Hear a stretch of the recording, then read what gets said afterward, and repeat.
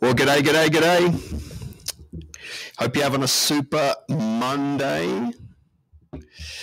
When you jump on, let me know that you're here. Let me know where you're watching from, and I'm going to engage with you.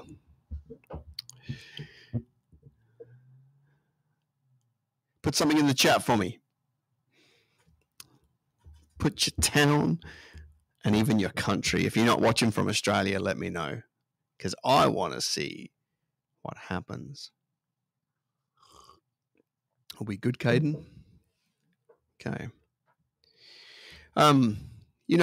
What is this all about? BBB, Bible for Business. At the end of the day, it's not like there's a different set of scriptures for business people, right? It's like the scripture is the scripture.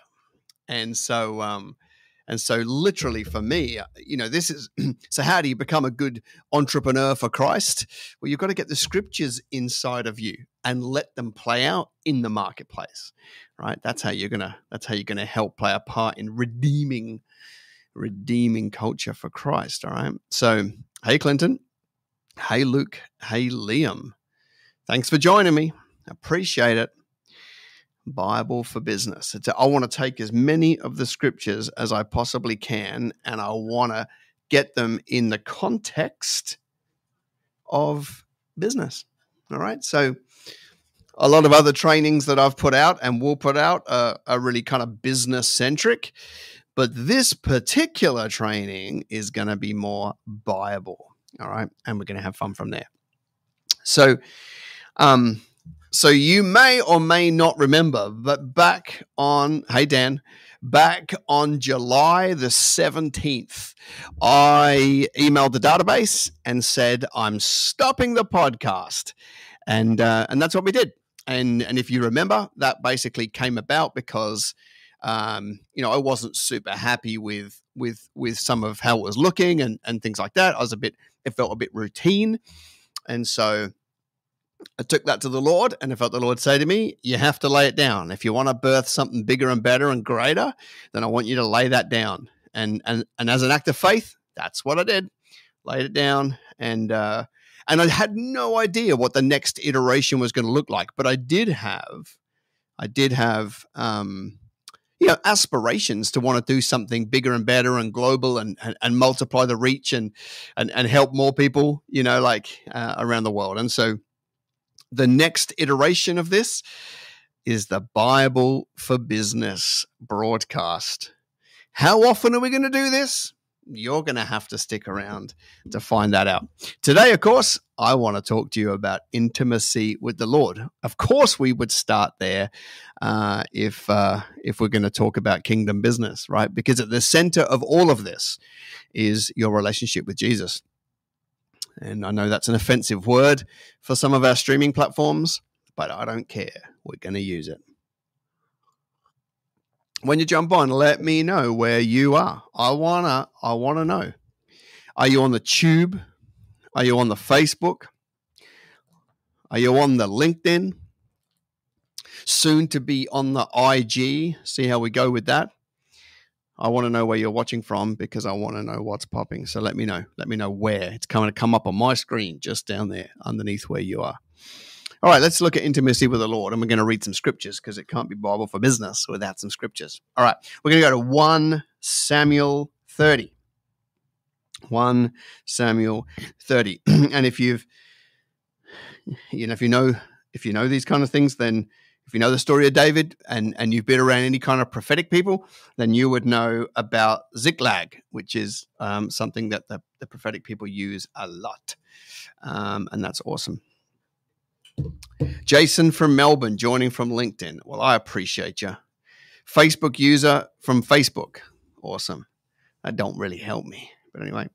All right. So 1 Samuel 30. And I'm going to read a whole bunch of scripture. And then I'm going to go to a different bunch of scripture. And then we're going to look at some scripture. And then we're going to pontificate around the scripture. All right. This is what it says. Now it happened when David and his men came to Ziklag on the third day that the Amalekites had invaded the south and Ziklag, attacked Ziklag, and burned it with fire. and had taken captive the women and those who were there, from small to great.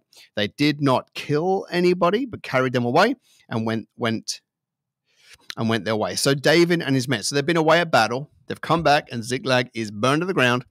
Haysha from Brizzy. And they've been away, and they've come back, and they have been, the Amalekites have come and taken everything and burnt their city to the ground. So David and his men came to the city, and there it was, burned with fire. And their wives, their sons, their daughters have been taken captive. Then David and his people who were there with him lifted up their voices and wept. I mean, I don't know about you, but I feel like that is a godly man right there. I know in this current world, there's a lot of people who think that, a man that cries is weak, but man, when a man sees unrighteousness like that and cries, I think it's very, very godly. And David's two wives, okay, well, there's one of his mistakes, but David's two wives had been taken captive. David was greatly distressed, for the people spoke about stoning him. So if you go back a little bit, it's like, all hail David, right? And then he goes to battle and he's got his mighty men. But because there was a drama when he comes back, pretty big drama, they immediately wanted to stone David. And it's interesting how people can be so fickle. Because the soul of all of the people was greatly grieved, every man for his sons and his daughters. But David strengthened himself in the Lord. So here we go. People want to stone him, and we start to get a picture of the character of David. David strengthened himself in the Lord. Then David said to Abiathar the priest, and this is the bit, please bring me the ephod. And Abiathar brought David the ephod. So David, catch this. So David inquired of the Lord, saying, shall I pursue the troops, and shall I overtake them? All right. So he strengthens himself in the Lord, and then he goes straight to the Lord and inquires of the Lord and gets God's strategy. Now, I have a feeling that he just would have been great. He would have said, if God had said no, he would have said no, and he wouldn't have done it, because he was the kind of guy he was. But he inquired of the Lord, shall I pursue the troops, and shall I overtake them? And so God answers them, pursue, for you shall surely overtake them. So David went, he and 600 men who were with him, and came to the brook Besor, where they stayed. So 200 people stayed behind, but David pursued with 400 men. Because the 200 were weary and could not cross the brook. So what I love about this is, I'll read on it and tell you. Then they found the Egyptian. They found an Egyptian in the field and brought him to David, and they gave him bread, and he ate, and they let him drink water, and they gave him a piece of cake of figs and 2 clusters of raisins. No kale, just for the record. So when he had eaten, his strength came back. For he had eaten no bread, drunk no water for 3 days and 3 nights. Then David said to him, to who do you belong, and where are you from? And he said, I am a young man from Egypt, servant of an Amalekite, and my master left me behind, because 3 days ago I fell sick. So that you get a picture of who the Amalekites are. They don't even care for their people. We made an invasion of the southern area of the Kerethites and the territory which belongs to Judah. So he's basically found somebody that was left behind who had just been and burnt down their city in the southern area of Caleb, and we burned Ziklag with fire.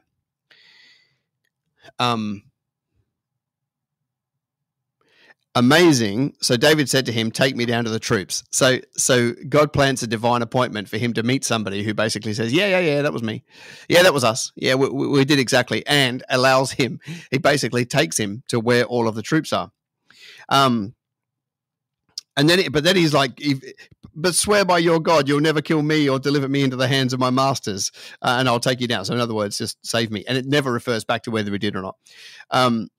And when he had brought him down, there they were, spread out all over the land, eating and drinking and dancing. Because of all the great spoil that they had taken from the land of the Philistines and from the land of Judah. Then David attacked them from twilight until evening of the next day. That's a fair old run. None of the men escaped, except the 400 young men who rode out on camels and fled. So now catch this, right? So it's beautiful. Hey, Aaron, thanks for joining. So first of all, one of the things that we can distill from here, like 200 men couldn't keep going. They stopped at the brook, right? And And it talks later about how hungry and that they were. Like I know there's a current teaching right now that's like, I've heard it, I'm too blessed to stress. It makes me want to vomit my face off, right?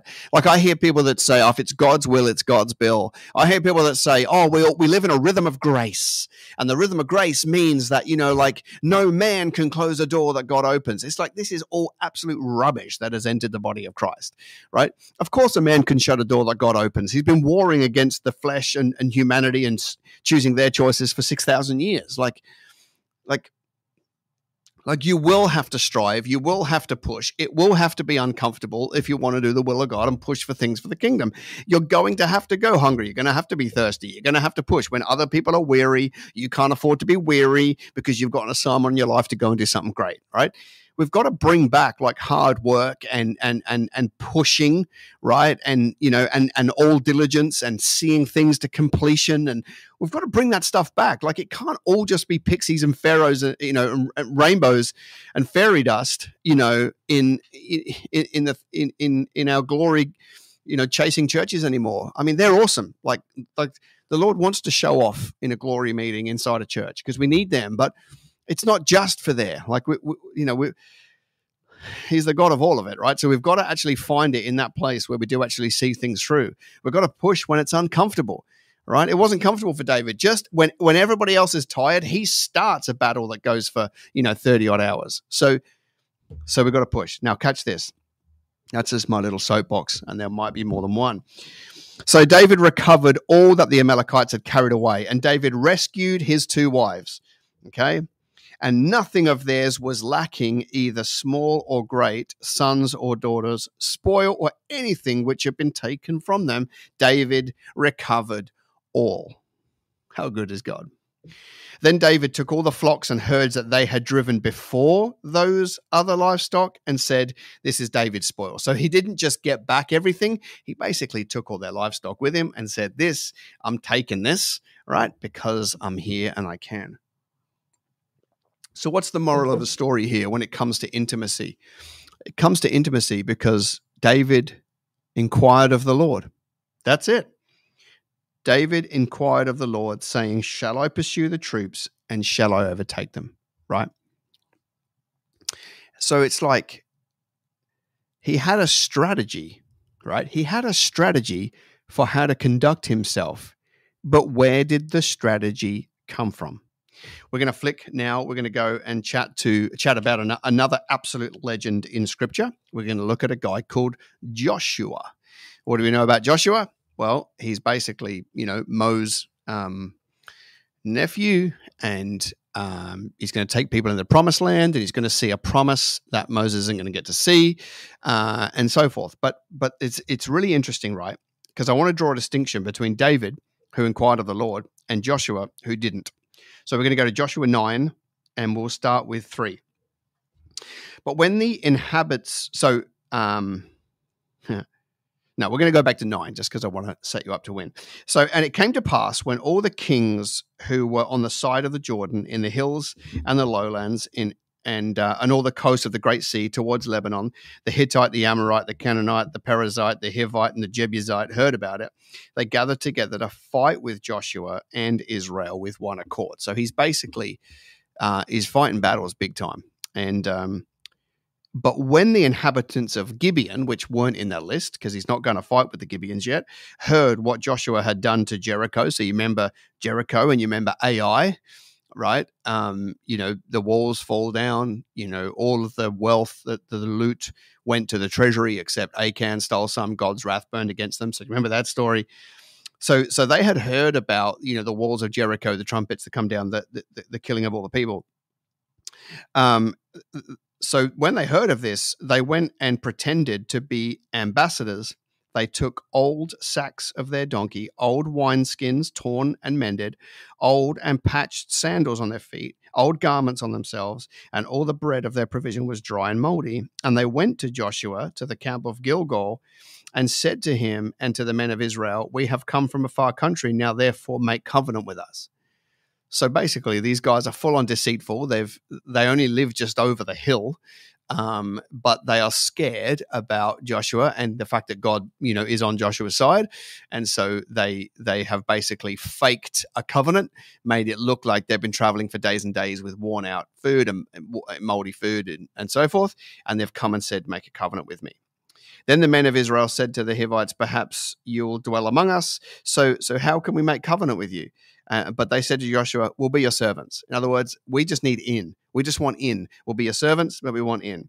And that was their way of getting in. They didn't want to be servants, but they said they wanted to be servants as a way of getting in. And Joshua said to them, "Who are you and where do you come from?" And they said, "From a very far country your servants have come because of the name of the Lord your God who we heard," right? We're super scared. Go down a little bit further. "We are your servants. Now, therefore, make a covenant with us. This bread of ours we took from our provision from our house on the day we departed to come to you. But now look, it's dry and moldy. These wineskins, which were filled, you see, are now torn, and our garments and our sandals have become old because of the very long journey." Then the men of Israel took some of the provisions, but they did not ask counsel from the Lord. So Joshua made peace with them, and he made a covenant with them to let them live, and the rulers of the congregation swore to them. And it happened at the end of 3 days after they made covenant that he found out that he got cheated, but he wouldn't go against it because he made a covenant before God, but he did not inquire of the Lord. So you can imagine, I wonder how many business decisions you're making on a daily basis where you are not inquiring of the Lord. All right. I wonder how much strategy you are coming up with instead of the Lord. I wonder how many times you actually take what you want to do and you go and vet it before the Lord your God. See, it's really interesting because both David and Joshua were both at war. So it's not like one's busy and one isn't, and he just didn't have time. They're both at war, right? It's just that one had a different strategy and one didn't. One was prepared to inquire of the Lord and one wasn't. So where, what's the distinction between a David and a Joshua? Well, the answer is in the title of the video. See, David,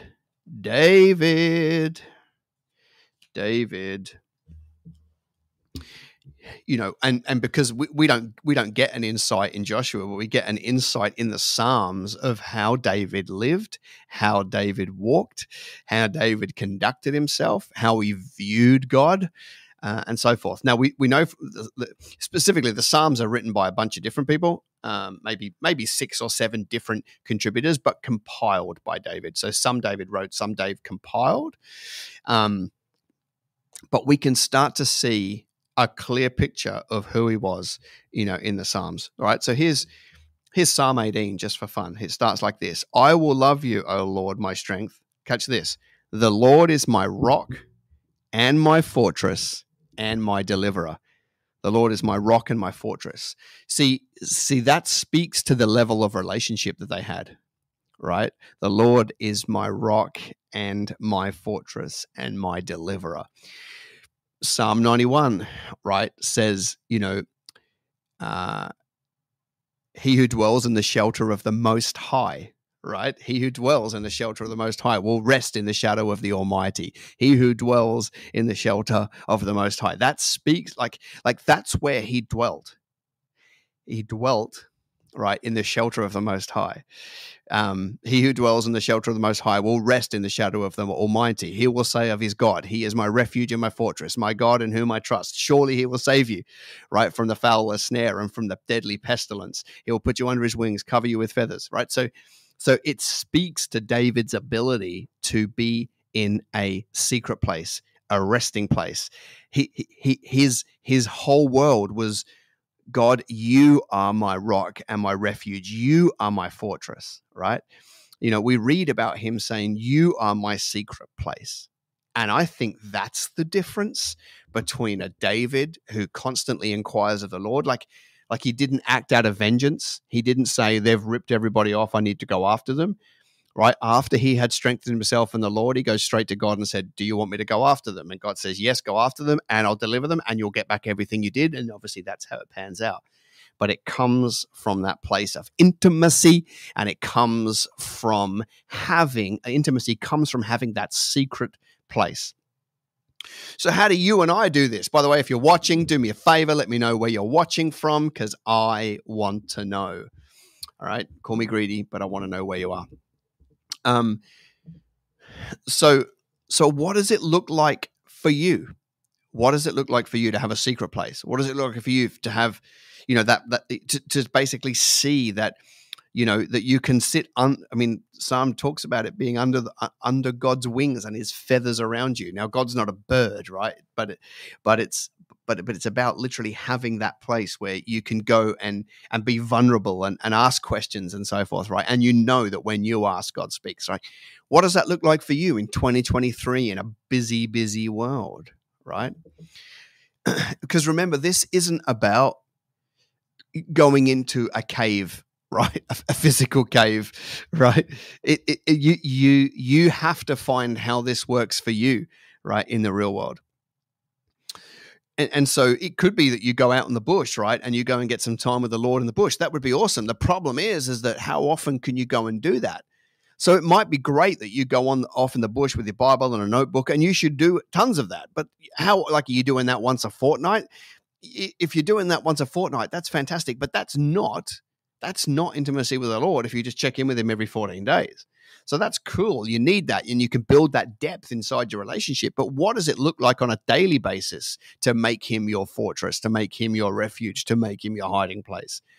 Now, of course, everybody's going to be different, and different seasons will require different things. So for example, for me, there's one chair at home, right, that I just love sitting in with my scriptures, right? And now I've got 3 kids, and they're energetic, and they're climbing the house and ripping everything down. And, I need to play games, and I need to muck around with them. And there's a house to look after, and there's food and dinner. And, I've got a busy wife, and she's awesome. So the question is, how do you do that? Well, for me, it's I've got to kind of wait till everybody's in bed and there's a bit of calm in the house, and I've prayed for the kids or whatever. And now I've got to take some time to recalibrate from the day. Okay. And it doesn't just have to be one place. One of the things I love doing is getting into the office early, right? Get the scriptures open, talk to the Lord. What about this? Where are we going with that? What does that mean? Should I bother with that strategy? What's that project? Is it a waste of time? Yep. Okay, good. File that. That's that secret hiding place. And so I'm talking here about creating spaces that you see as your secret hiding place that you can go to on a regular basis and have intimacy with the Lord. Now, I'm talking about it being intentional. This is not going to happen in 5 minutes, right? And it's not going to happen while you're driving and you're distracted, right? It's got to be intentional time where you go, okay, that is how I'm doing in this season, because it may change. We've got an office now, but who's to say I don't have one in the future? Well, that won't be an option, right? So I'm just saying, it doesn't have to look anything except intentionally choosing time and space to be intimate with the Lord. And if you get that and you constantly in communication, then when you pray, he obviously hears and he will speak, and he never won't speak. Right? When you're putting, when you're inclined to the things of the kingdom, when you're seeking first the kingdom, right? And on that journey, you're like, Lord, I need answers for this, and going there. What about? He'll speak, right? Because he wants the outcome more than you do, because he wants to grow you on the journey of the outcome. But you've got to create the spaces and places to be able to do that. And that is up to you. And of course, if we go back to David, we read about the success, but David had a lot of success in his life. And if you read about Joshua, he had success too. But, if you go on from Joshua and you read what happened by bringing the Gibeonites in, it's that he turned them into woodcutters and slaves and servants. That's awesome. And they stayed as woodcutters and servants, except they intermarried, which was never the plan. And so, it ended up being a huge amount of problems and division and so forth, right? But by letting them in, but he couldn't undo it because he made a covenant before God. And it was simple. The difference between the success of David and the failure of Joshua was inquiring with the Lord and having that place to do it.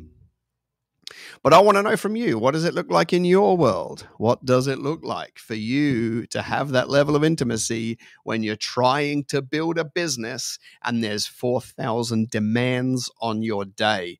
I mean, I get it. I have those too.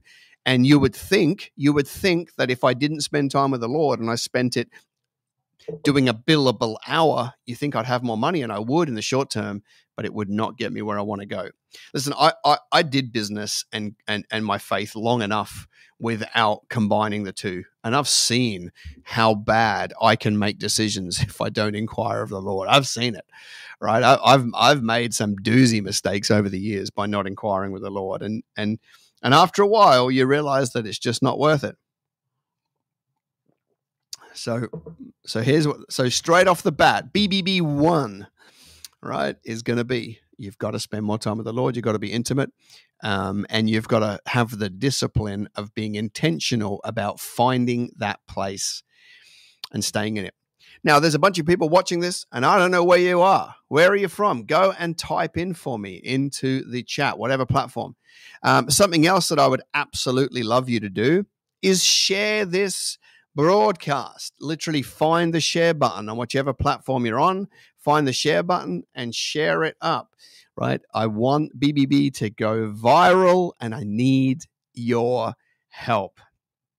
Share it up for me. That way I can get more people plugged in. We can basically take this move of God in the marketplace and spread it far and wide. All right, that's us. I'm going to be back with another episode at some point really, really soon. It's been great hanging out with you. Put your biggest lesson in the comments so that I can see them, and I'm going to engage with you there. Enjoy the rest of your day. Love you.